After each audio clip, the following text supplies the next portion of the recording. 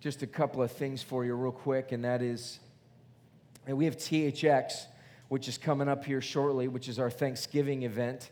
I want to make sure that everybody who's here knows that this is something that we want to ask you to be a part of. If you're a part of Outward Church, that means that on some level you'd be a part of this.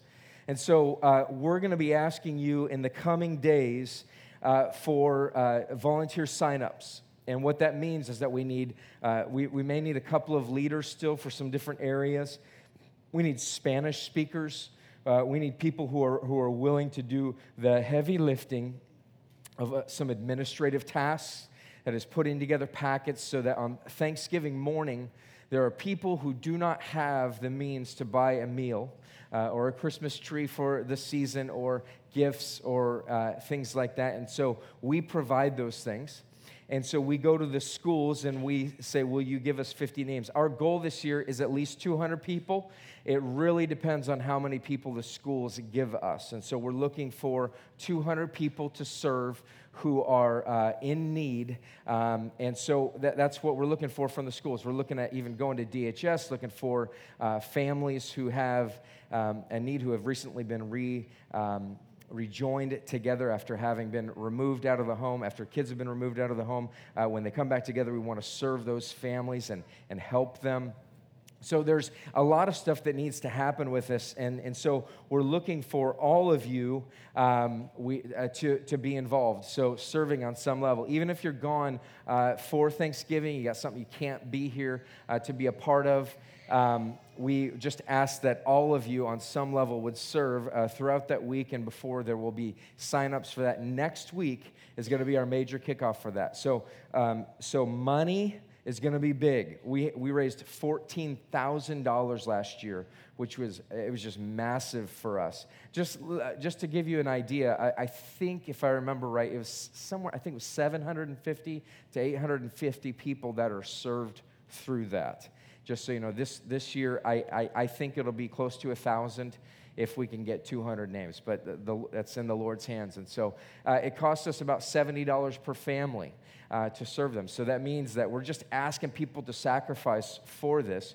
Our desire is to see you sacrifice above and beyond what you give to the general fund. And the reason for this, we can boldly come and ask you and say, all right, we know that you give this to the general fund. We hope that if you're a part of Outward Church that you're participating in that.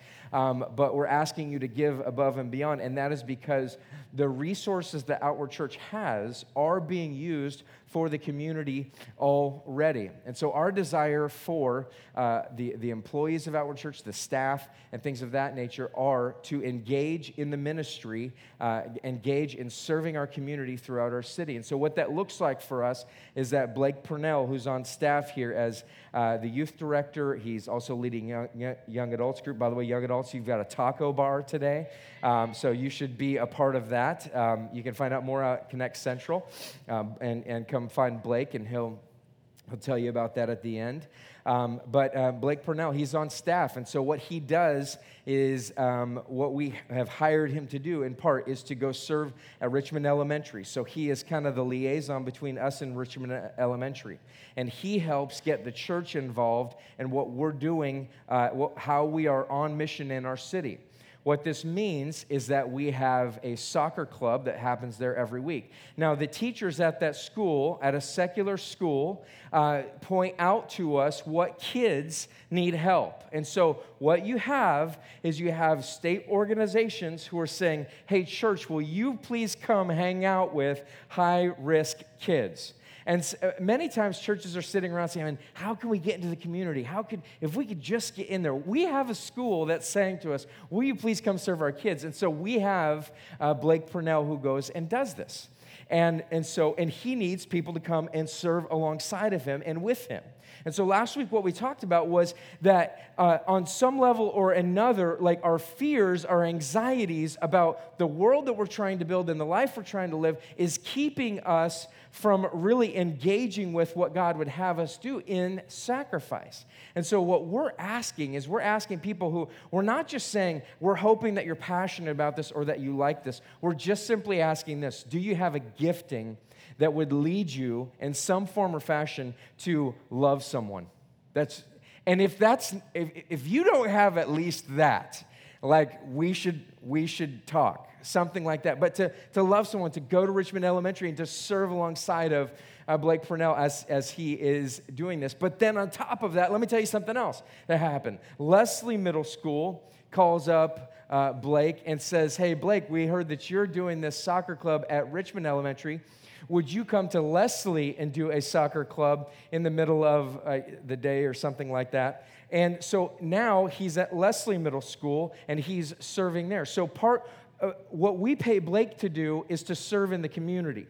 It's not just serving just the needs of Outward Church. It is how you give translates into how this guy makes his living so that he can serve in the community. And our entire church functions on this level. Like, we do not exist for ourselves. We are outward for a reason.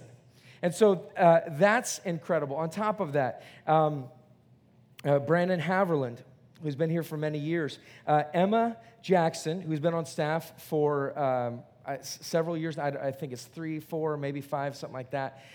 In any case, she recently had a baby, and so she went on maternity leave. And so we're so happy for her that she's taking this time off. We hired Brandon to come on, take her spot while she's gone, and then to help bolster the children's ministry. But what Brandon is doing this year is Brandon is going throughout the community. He's the one getting the names from the schools. And Brandon told me this in my office the other day. The best way for me to get the schools to participate is for me to go and sit down with them and sit down with this outreach coordinators that most of the schools have, and sit down with them and say, hey, we are Outward Church. We've been doing this for 10 years in our city. And for 10 years, we've been doing this, and we need high-need families from you. Can you? And it's a lot of work for them. They got names, phone numbers. They got to call the family and say, can I give your name and address out? All those things. So Brandon is out working the streets, working the phones, talking to them, setting things up. And then recently, I think I told you this last week, we can't tell you where this is coming from, but we have a massive organization that has said, please don't talk about this. And so we just won't mention their name, but they have said, when it comes to THX, Brandon went in there and talked with them, and they said, oh, you're from Outward Church. Come this way. Oh, okay. Guess what? We've got it handled. And we're kind of going, okay, how do you have it handled? Like, what do you mean you have the food prep handled for THX? They said, we're going to cook everything. I mean, you need to bring volunteers and everything, but we're going to oversee everything and make sure nobody dies from eating your turkeys, which is, it's just, as I said last week, it's amazing that hasn't happened yet, but I'm pretty sure we've done it well. And thank you very much to my brother, Tim. I know that sounds like I have great trust in him. He's the one that's run it in years past, but in any case, they said, we've got it handled. And he says, okay, well, we'll have to figure out how we're going to get the turkeys to you. He said, no. We'll buy it through us. We'll get it cheaper than you because we buy so much food to begin with. And so it looks like, I can't promise this, it looks like we may have cut our costs by some level. I don't want to get your hopes up, but we might have cut our costs, which means this, we can serve more families. Okay, it cost us $14,000 last year. It may cost that much to do 200 families. We're not sure yet. We're still in the process there. How you give to Outward Church supports the mission. So I want to say explicitly, because this happens, and it can't happen right now. I just want to be straight up with you. We're not in dire straits, but we need the church to give. I just need to tell you this on this level. We need you to continue giving because we've stepped out and said, okay, these things have got to take place. We want to continue to pay Emma while she's on maternity leave. We need to bring somebody in to serve in this way. We need to serve the community. And so here's how you can help. If you're not giving and you receive it Outward Church, would you please just consider graciously giving towards the church? We're asking you to consider that. Secondly, if you're somebody who gives regularly, continue to do so. Don't just take those funds and give them to THX because it's just trading. I mean, it's great. THX is funded, but these other roles and things that we have within the church get left behind. And so we need your help in that way. And the reason why I'm so explicit in talking about this right now is that every year, no matter if I say this or not, what happens is THX budget goes up, general budget goes down.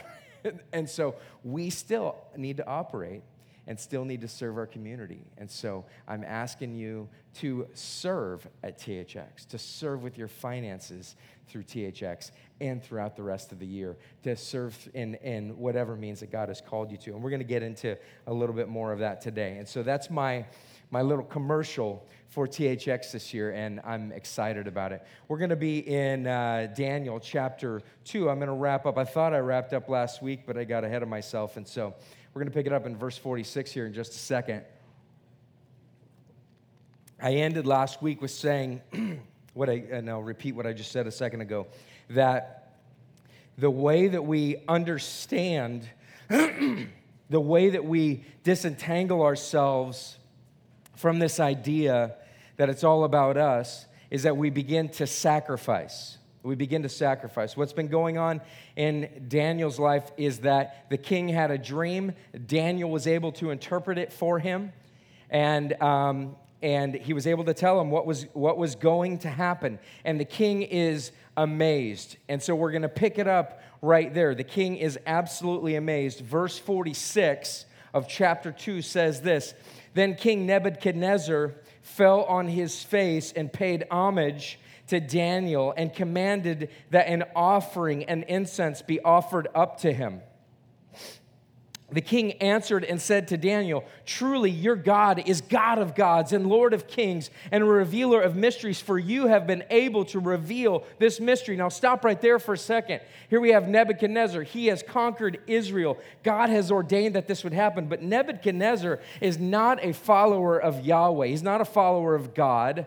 He's not with God in any shape or form, but this happens, and it seems like there has been real and tangible change because something supernatural has taken place in his life. Something supernatural has taken place because he said, "I had a dream.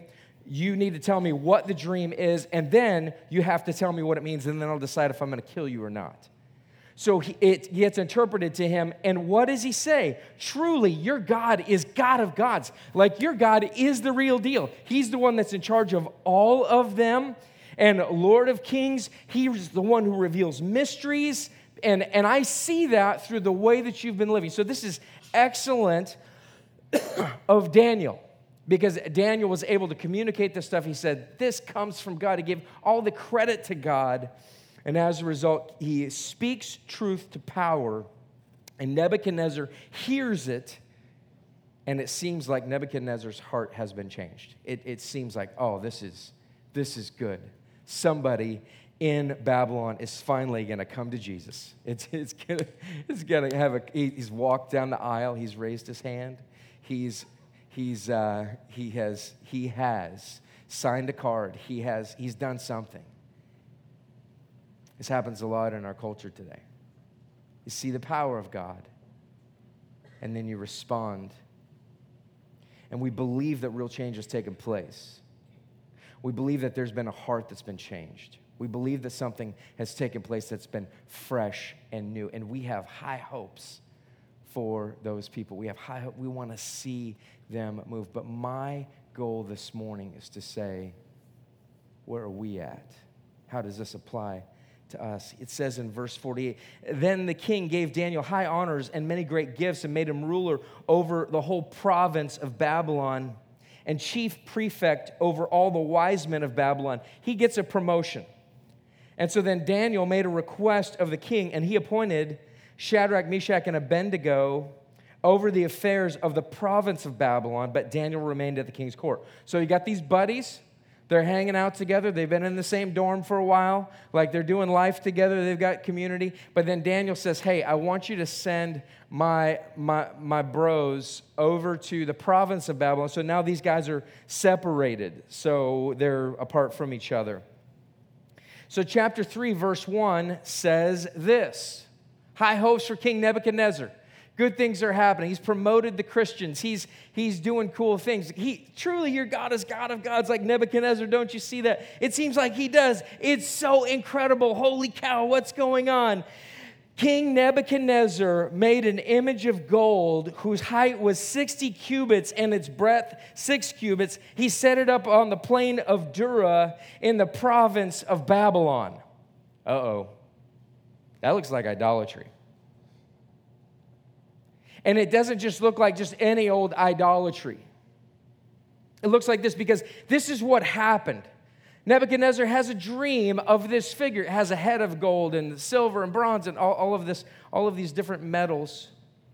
And Daniel comes to him and says, your dream is, it represents this. You represent the head of gold, and then there's these other kingdoms that will come after you. You will not last forever.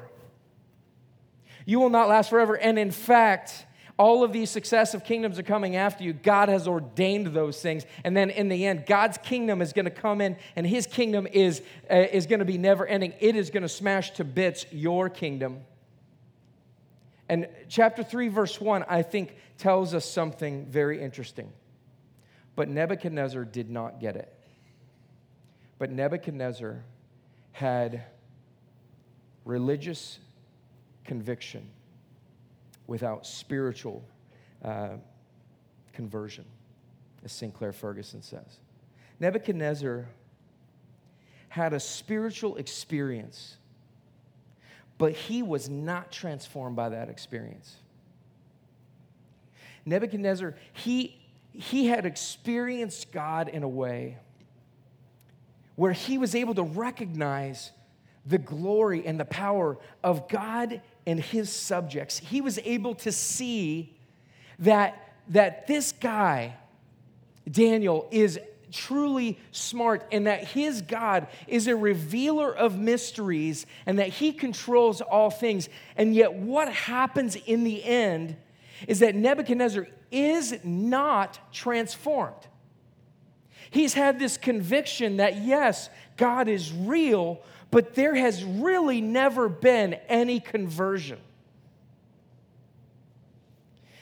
Now, I said last week that too frequently when we look at the story of Daniel and Shadrach and Meshach and Abednego, I have sat in a Sunday school classroom as a child with a flannel graph. If you don't know what that is, it is a flannel piece of fabric, and they have these figures that they stick on there. I mean, like every kid that grew up in the church during my era knows what a flannel graph is.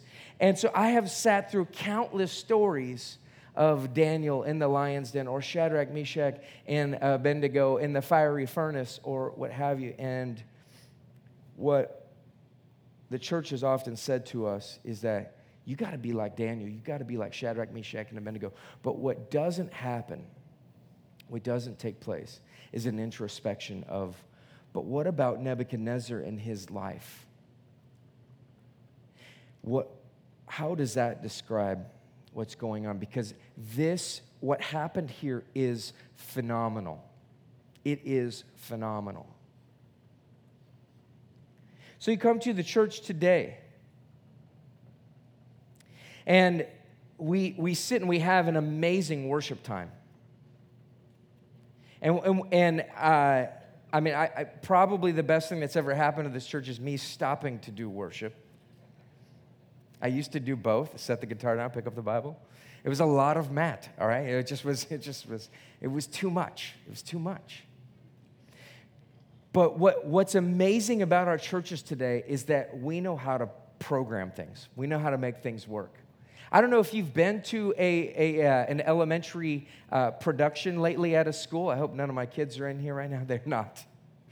If you've ever been to an elementary production at a school, like, you would not believe the difficulties that there are in programming just some type of event. Like, somebody should get up and say what's happening right now.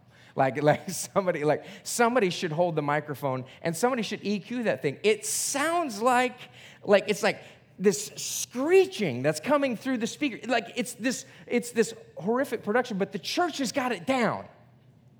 The church has got it down. Like, we have figured out how to make, like, incredible experiences with God.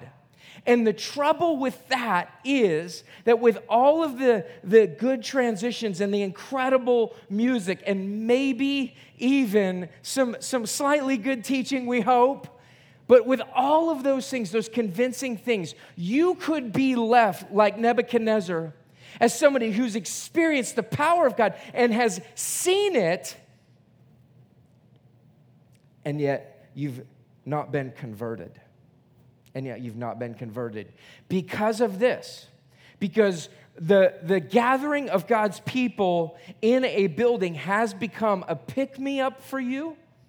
It has become something of familiarity to you. It's what your family's always done, or you've gotten into it, and so it makes you feel better. Life isn't working out right now, and so you're coming to learn how to make life work. But what's not happening is true conversion. What's happening is you've had a religious experience. You've had a religious conviction even. Oh, yeah, I got to stop that. But all that it's left you to, perhaps, is just a lifestyle of morality that leaves you twice the son of hell that you were. Jesus says to the Pharisees, who were teachers of morality, taught people to depend on themselves. He says, you travel over land and sea to make one disciple, and you make him twice the son of hell when you're done. Why? Because they're just that much more secure in themselves. And my fear for you is that somehow you've had religious experience without real transformation, without a real heart that's been molded. And King Nebuchadnezzar is an example of this. There's another possibility here too. That has to do with salvation in whole. But last week I ended by saying, and I hadn't planned on this per se, but I just said, man, you can look in your life and you can see, like, what am I giving up? How am I sacrificing for the kingdom of God? And you can see in your life, like, where you stand. And I don't know if you were impacted by that at all. I don't know that anybody said to me, maybe somebody, I can't recall, that they were impacted. But here's the thing. You can hear a good sermon, and you could go on tomorrow or the next day or hour by hour and listen to sermon after sermon, because fantastic preachers are available on podcasts today. And you could be convicted, and you could be convicted, and you could be convicted, and you could be never transformed. You could never be transformed because all that's really happening is religious experience. Religious conviction. It's convicting, and yet nothing ever changes. It's convicting, and yet I'm still just like the world. I'm still acting in the same way, like Nebuchadnezzar. And so the question is, like, whether it has to do with your salvation, like, you've never really been converted, perhaps. Everybody needs to ask that question. Or it could be you have been converted, and yet there are not steps of holiness and righteousness and growth in our lives. It could be at least one of those two things. So how does this happen? Why does this happen? Nebuchadnezzar had specific knowledge. Your kingdom will not last forever. Another will come after you. God is in control, and he is sovereign, meaning he rules over all the events of life and of the world. He controls every speck of dust in the air. He is absolutely and finally in control, and I control which kingdoms come at which time, and ultimately my kingdom will come and destroy all kingdoms, and it will fill the whole earth. And Nebuchadnezzar's response was this: oh yeah? Oh, yeah? We'll see about this. Now, whether it happens willfully or forgetfully, we don't know. We're not sure. But Nebuchadnezzar, I believe, says this: oh, yeah, it's just the head of gold? What? Watch me. I'm making an entire figure, and watch this. Everyone's going to bow down to this. Some other kingdom's going to come and destroy me. Nebuchadnezzar has dug in his heels. Even though he's experienced God, he's dug in his heels, and he has tried all the more. It's like God is thwarting his plan. He's warning him. And perhaps God is warning you. Hey, what's impending on your life is that you're trying to build your own kingdom, and it will come to an end. Your efforts will be futile. They will be futile, and that futility should lead you to something that is eternal. And yet we still find ourselves in a place where we say, I've got to have my kingdom. I've got to build it up. I am going to create this image regardless of what's taking place. And it's pervasive in the church. And the way that we do it, the way that we as church leaders do it, is we give you self-help instead of the gospel of Jesus Christ. Here's how to make your life better without Jesus versus here's the only way that anything can ever change. Here's the only way that you will not have a foundation of clay.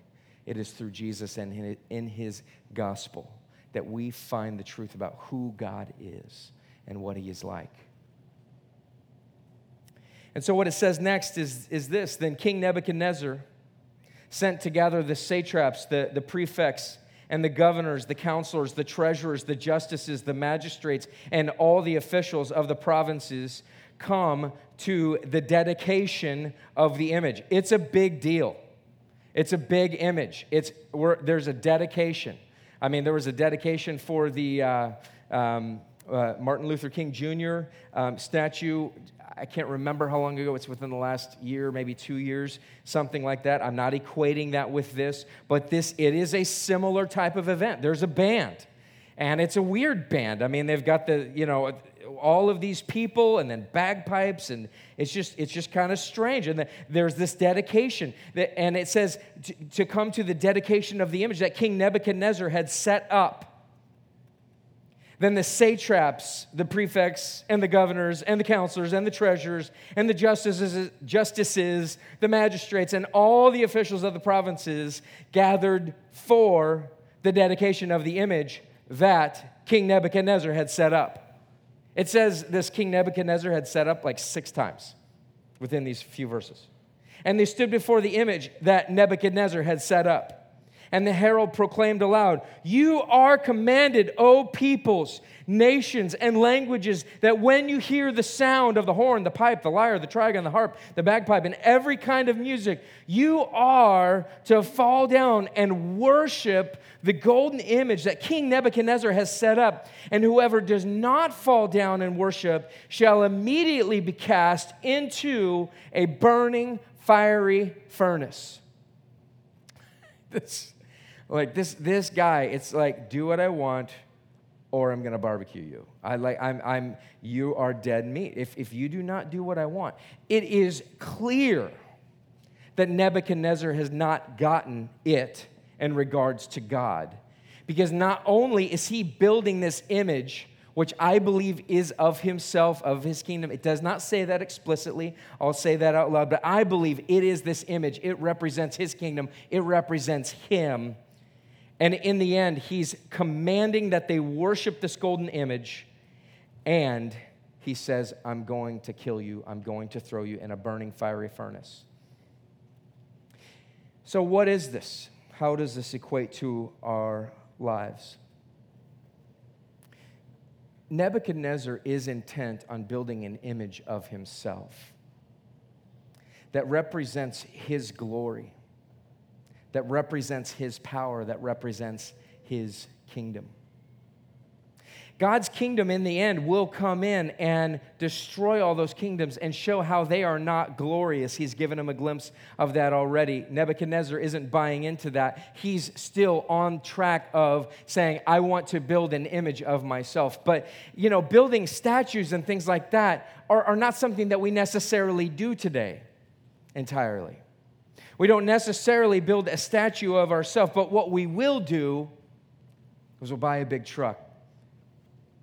It's got a lift on it. Got like some 38-inch tires, whatever the popular tires are today. Get a big truck. And I'm going to create an image of myself. That was me. That's what I did. I had 35s, not 38s. I'm sorry, I lied. You get a big truck. You create an image of yourself, or it happens through the way that you're living your life, and you are creating this image. For men, oftentimes this image that we're trying to create is an image of power. Men come into life oftentimes, at least in America, And they say, here is how powerful I am. And you might say, I don't act like I'm that powerful. Well, that is saying, here's how powerful I am. I'm not that powerful. So there's insecurity or there's pride that says, I have made it to the level of power that I believe should be. I've created the image that I desired, or I haven't created the image that I believe is expected of me. And so men come into the world and they bring with them this idea of, here's how powerful I am. This is what it's like to be me. I possess this much power, and I can show that power with the way that I live my life in the things that I dream up. I can build an image of myself. But women oftentimes, I believe, do a similar thing, but not with power, it's with beauty. When they come into the world, they say, this is how beautiful I am. And you might say, I'm not really touting my beauty. Well, that's where your insecurities lie, because the image that you want to be or that you've been trying to build hasn't been reached in your estimation, although in God's estimation, you are beautiful beyond belief.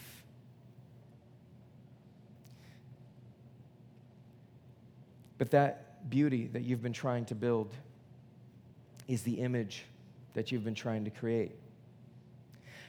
And so the things that we buy ultimately lead to the image that I'm building. Nebuchadnezzar adorned his statue with gold. It may have been solid gold. It may have just been plated. But either way, there was at least a veneer there of gold. This is how powerful I am. And we come to the same world and we say, I want you to recognize, I want you to see, I want you to bow down and worship the image that I have created. I want you to see how incredible this image is. And guys, do you know that you can come to the church and life may not be working right for you, or maybe you just grew up in the church, it's kind of old hat for you. And the truth is that it never has gone from the ultimate recognition that this is about God's kingdom. And ultimately, everything that I do will pass away, and his kingdom will fill the earth like a mountain, it says earlier in chapter 2. And we never come to this place where we recognize that what I have actually been trying to do is I've been trying to build an image of myself. I've been trying to bolster this image through the power that I project and the life that I live in the beauty that I emanate. And ultimately, what is all of this rooted in? It is rooted in the central issue that humanity has, which started back in the garden, where Adam and Eve should have received their value and their glory and their worth and their dignity from God. It comes as a conduit in relationship to God. As they're walking in the garden with him, as they're spending time with him.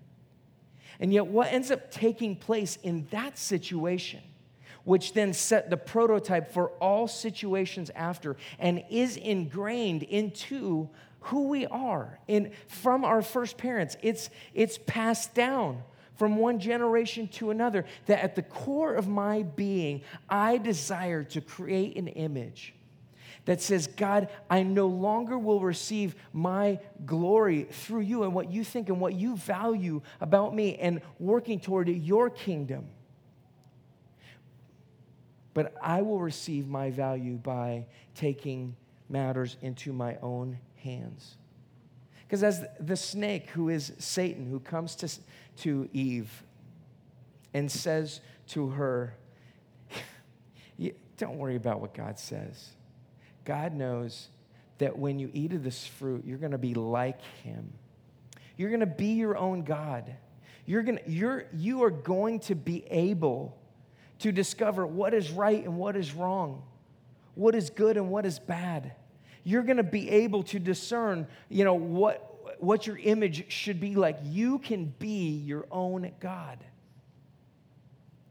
And there's many of us sitting in this room that have never been talked out of the lie, never had spiritual experience to the degree that we come to a place where we actually have conversion that saves us from our hope and our trust in the image that we've been creating, and say, you know what? I want the image of God in my life. I want the image of God. Now, why does this take place? Why does this take place? Jonathan Edwards has a fantastic sermon called A Divine and Supernatural Light. And he is really asserting, I mean, it's such a great sermon. I really encourage you. You can find it online. Search Edwards and then honey, and you'll find the word honey. I could end badly, though, too, so just be careful. But Jonathan Edwards says this. He says, there is a difference between having like this superficial knowledge of God and then actually being transformed by it. He says this, there is a difference between having an opinion that God is holy and gracious and having a sense of the loveliness and beauty of that holiness and grace. There's a difference between saying, like Nebuchadnezzar, yeah, truly your God is God of gods, and then having this sense of this incredible love for who God is and what he's like. He goes on, there's a difference between having a rational judgment that honey is sweet and having a sense of its sweetness. Like, I can believe that honey is sweet. Like, someone's told me that it's sweet. They described it for me while they were eating it, and yet I've never tasted it. And the two are vastly different things. Vastly different. A man may have the former that knows not how honey tastes, but a man cannot have the latter unless he has an idea of the taste of honey in his mind. So there is a difference between believing that a person is beautiful and having a sense of his beauty. The former may be obtained by hearsay, but the latter only by seeing the countenance. There is a wide difference between mere speculative, rational judging anything to be excellent and having a sense of its sweetness and beauty. The former rests only in the head. Speculation only is concerned in it, but the heart is concerned in the latter. Has your mind been changed?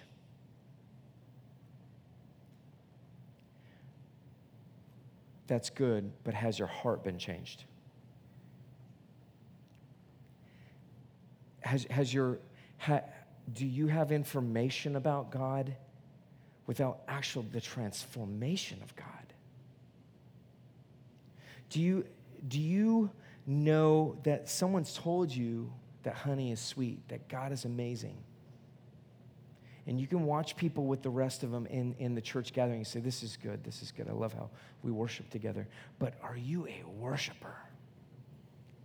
Because like Edwards says this, that like when you have a sense of that sweetness, if you've tasted it, like it changes the way that you talk about it. It changes the way that you live. It changes something in you. And the question for us is this: are we not just like Nebuchadnezzar? We've had experience with God, and yet we're not walking with him. We're not with him in this sense that God has called us to. We're really into building our own image, and we come to the church to say, how do I improve my image? We come to God and say, help me have a better image in my family. We do that when we come to the Word and we say, how does this apply to me alone? Because what we're looking for is we're saying, I want the Word of God just to help me figure out how to make life work better. The Bible can do that, but it's not just that. Because the Bible has wise statements in it that are widely recognized, and you can get that wisdom, but you cannot get the full wisdom of God. That only comes through the power of the Spirit of God in your life. So how do you get it? How do you get it? Let me first read this. It says, verse 7, therefore, as soon as all the peoples heard the sound of the horn, the pipe, the lyre, the trigon, the harp, the bagpipe, and every kind of music, all the peoples, nations, and languages fell down and worshiped the golden image that Nebuchadnezzar had set up. They were threatened with death, but ultimately they were driven to do this.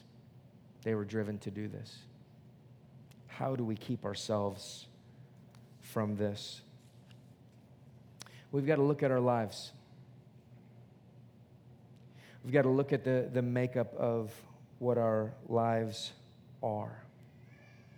In Romans, one of my most favorite series of verses begins in Romans 11, verse 33. And it says this, "Oh, the depth of the riches and wisdom and knowledge of God, how unsearchable are his judgments, and how inscrutable his ways. For who has known the mind of the Lord, or who has been his counselor, or who has given a gift to him that he might be repaid?" Like the Apostle Paul in Romans is saying, God is awesome. And then he says this, for from him and through him and to him are all things. Everything's coming from him, it's going through him, and it is ultimately to him. Everything to him be glory forever. Amen.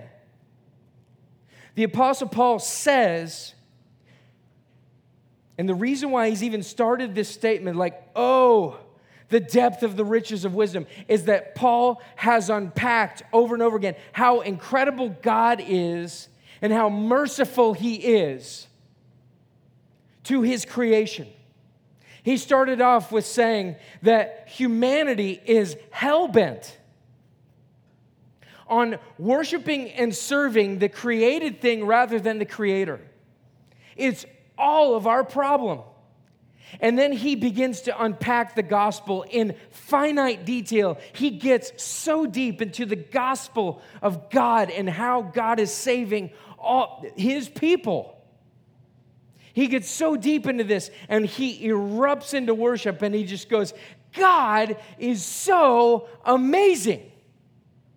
Like, his mercies are amazing. And this is what he picks up saying in chapter 12, verse 1. He says, I appeal to you, therefore, brothers, by the mercies of God. Like, if you know how incredible God is, if you've seen your image building, your desire to worship and serve the created thing, to create an image, this golden image. Hey, everybody come worship me or I'm going to kill you. Like if we could only see how we do that in our daily life. When you don't worship me in our marriage, like that's it. Fiery furnace for you, right? When you don't worship me in the way that I do my job, when you don't worship me for the person that I am or the friend that I am or the value that I have in life, you are going into the fiery furnace. Look at our world today. If you do not validate who I am, the way that I want to be seen, however I am, you are going into the fiery furnace of the pits of Facebook and Twitter, and you will be burned. That is our world. Worshiping and serving the created thing rather than the creator, who is forever blessed. Paul says, this is how you change your mind.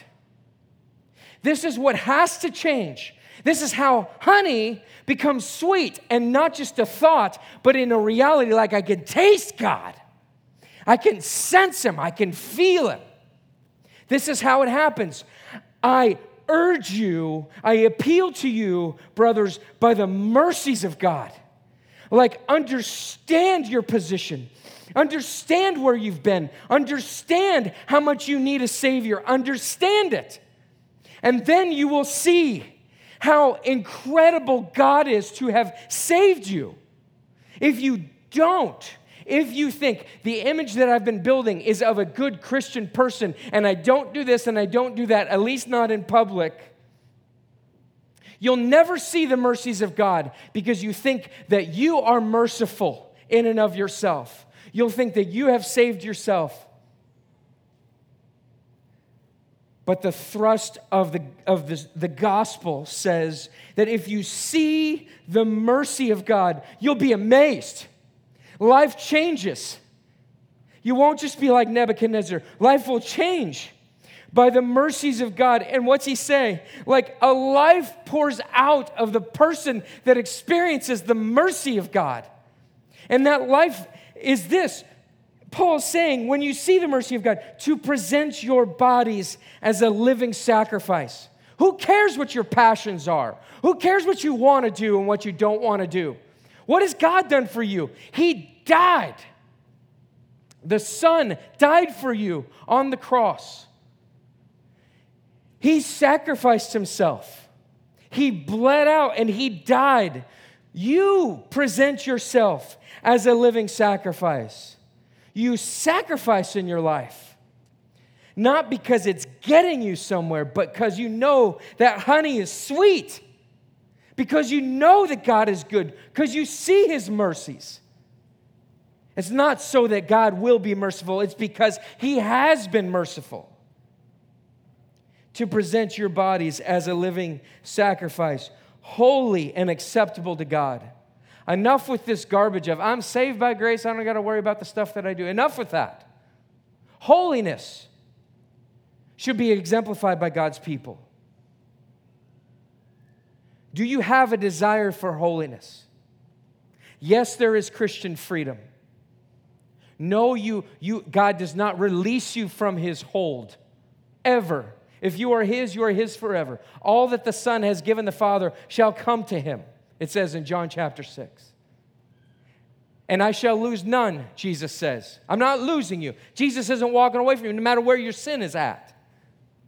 But what it means to be a believer in Jesus Christ, who knows God, who knows Yahweh as a result. If you've seen me, you've seen the Father, Jesus says. If you know Jesus, then you know the Father. And when you know the Father, you desire the holiness of the Father. You desire the righteous life that Jesus exemplifies on this earth. And are we people, young people in Salem, and there are some people who wouldn't classify themselves as young, but you're with us, and so I'm glad that you're here. Are we people, are we a church who says holiness matters to me? Not to shout down someone else and say, you're unholy. No, it's to me. Holy and acceptable to God, which is your spiritual worship. So on Sunday mornings when we're singing together, like I said in the beginning, as we're worshiping, it's not saying, yes, I've arrived. Look at me. Here's all the things I'm going to do for you, God. What's the bridge? I don't know. I'm so good, I'm so good, I'm so good. It's saying, no, he is God and I am not. I am a sinner saved by grace, and he has saved me. He has reconciled me to the Father. And when we don't believe it, we sing it to our heart. Just say, oh yeah, heart, listen to this. Oh yeah, you're not believing that? No, I'm going to believe it. I'm going to get it into me. I got to get it in there. We sing the songs of God in our lives, and we remind ourselves of who this God is that we serve. How do you find out that honey is sweet? How do you find out that God is good? It's because you see his mercies. You see his incredible holiness in spite of your sin, and his willingness to save you. And you respond in worship and you say, you're such an incredible God to save me, regardless. I'm out of time. Let's just land there. Let's pray.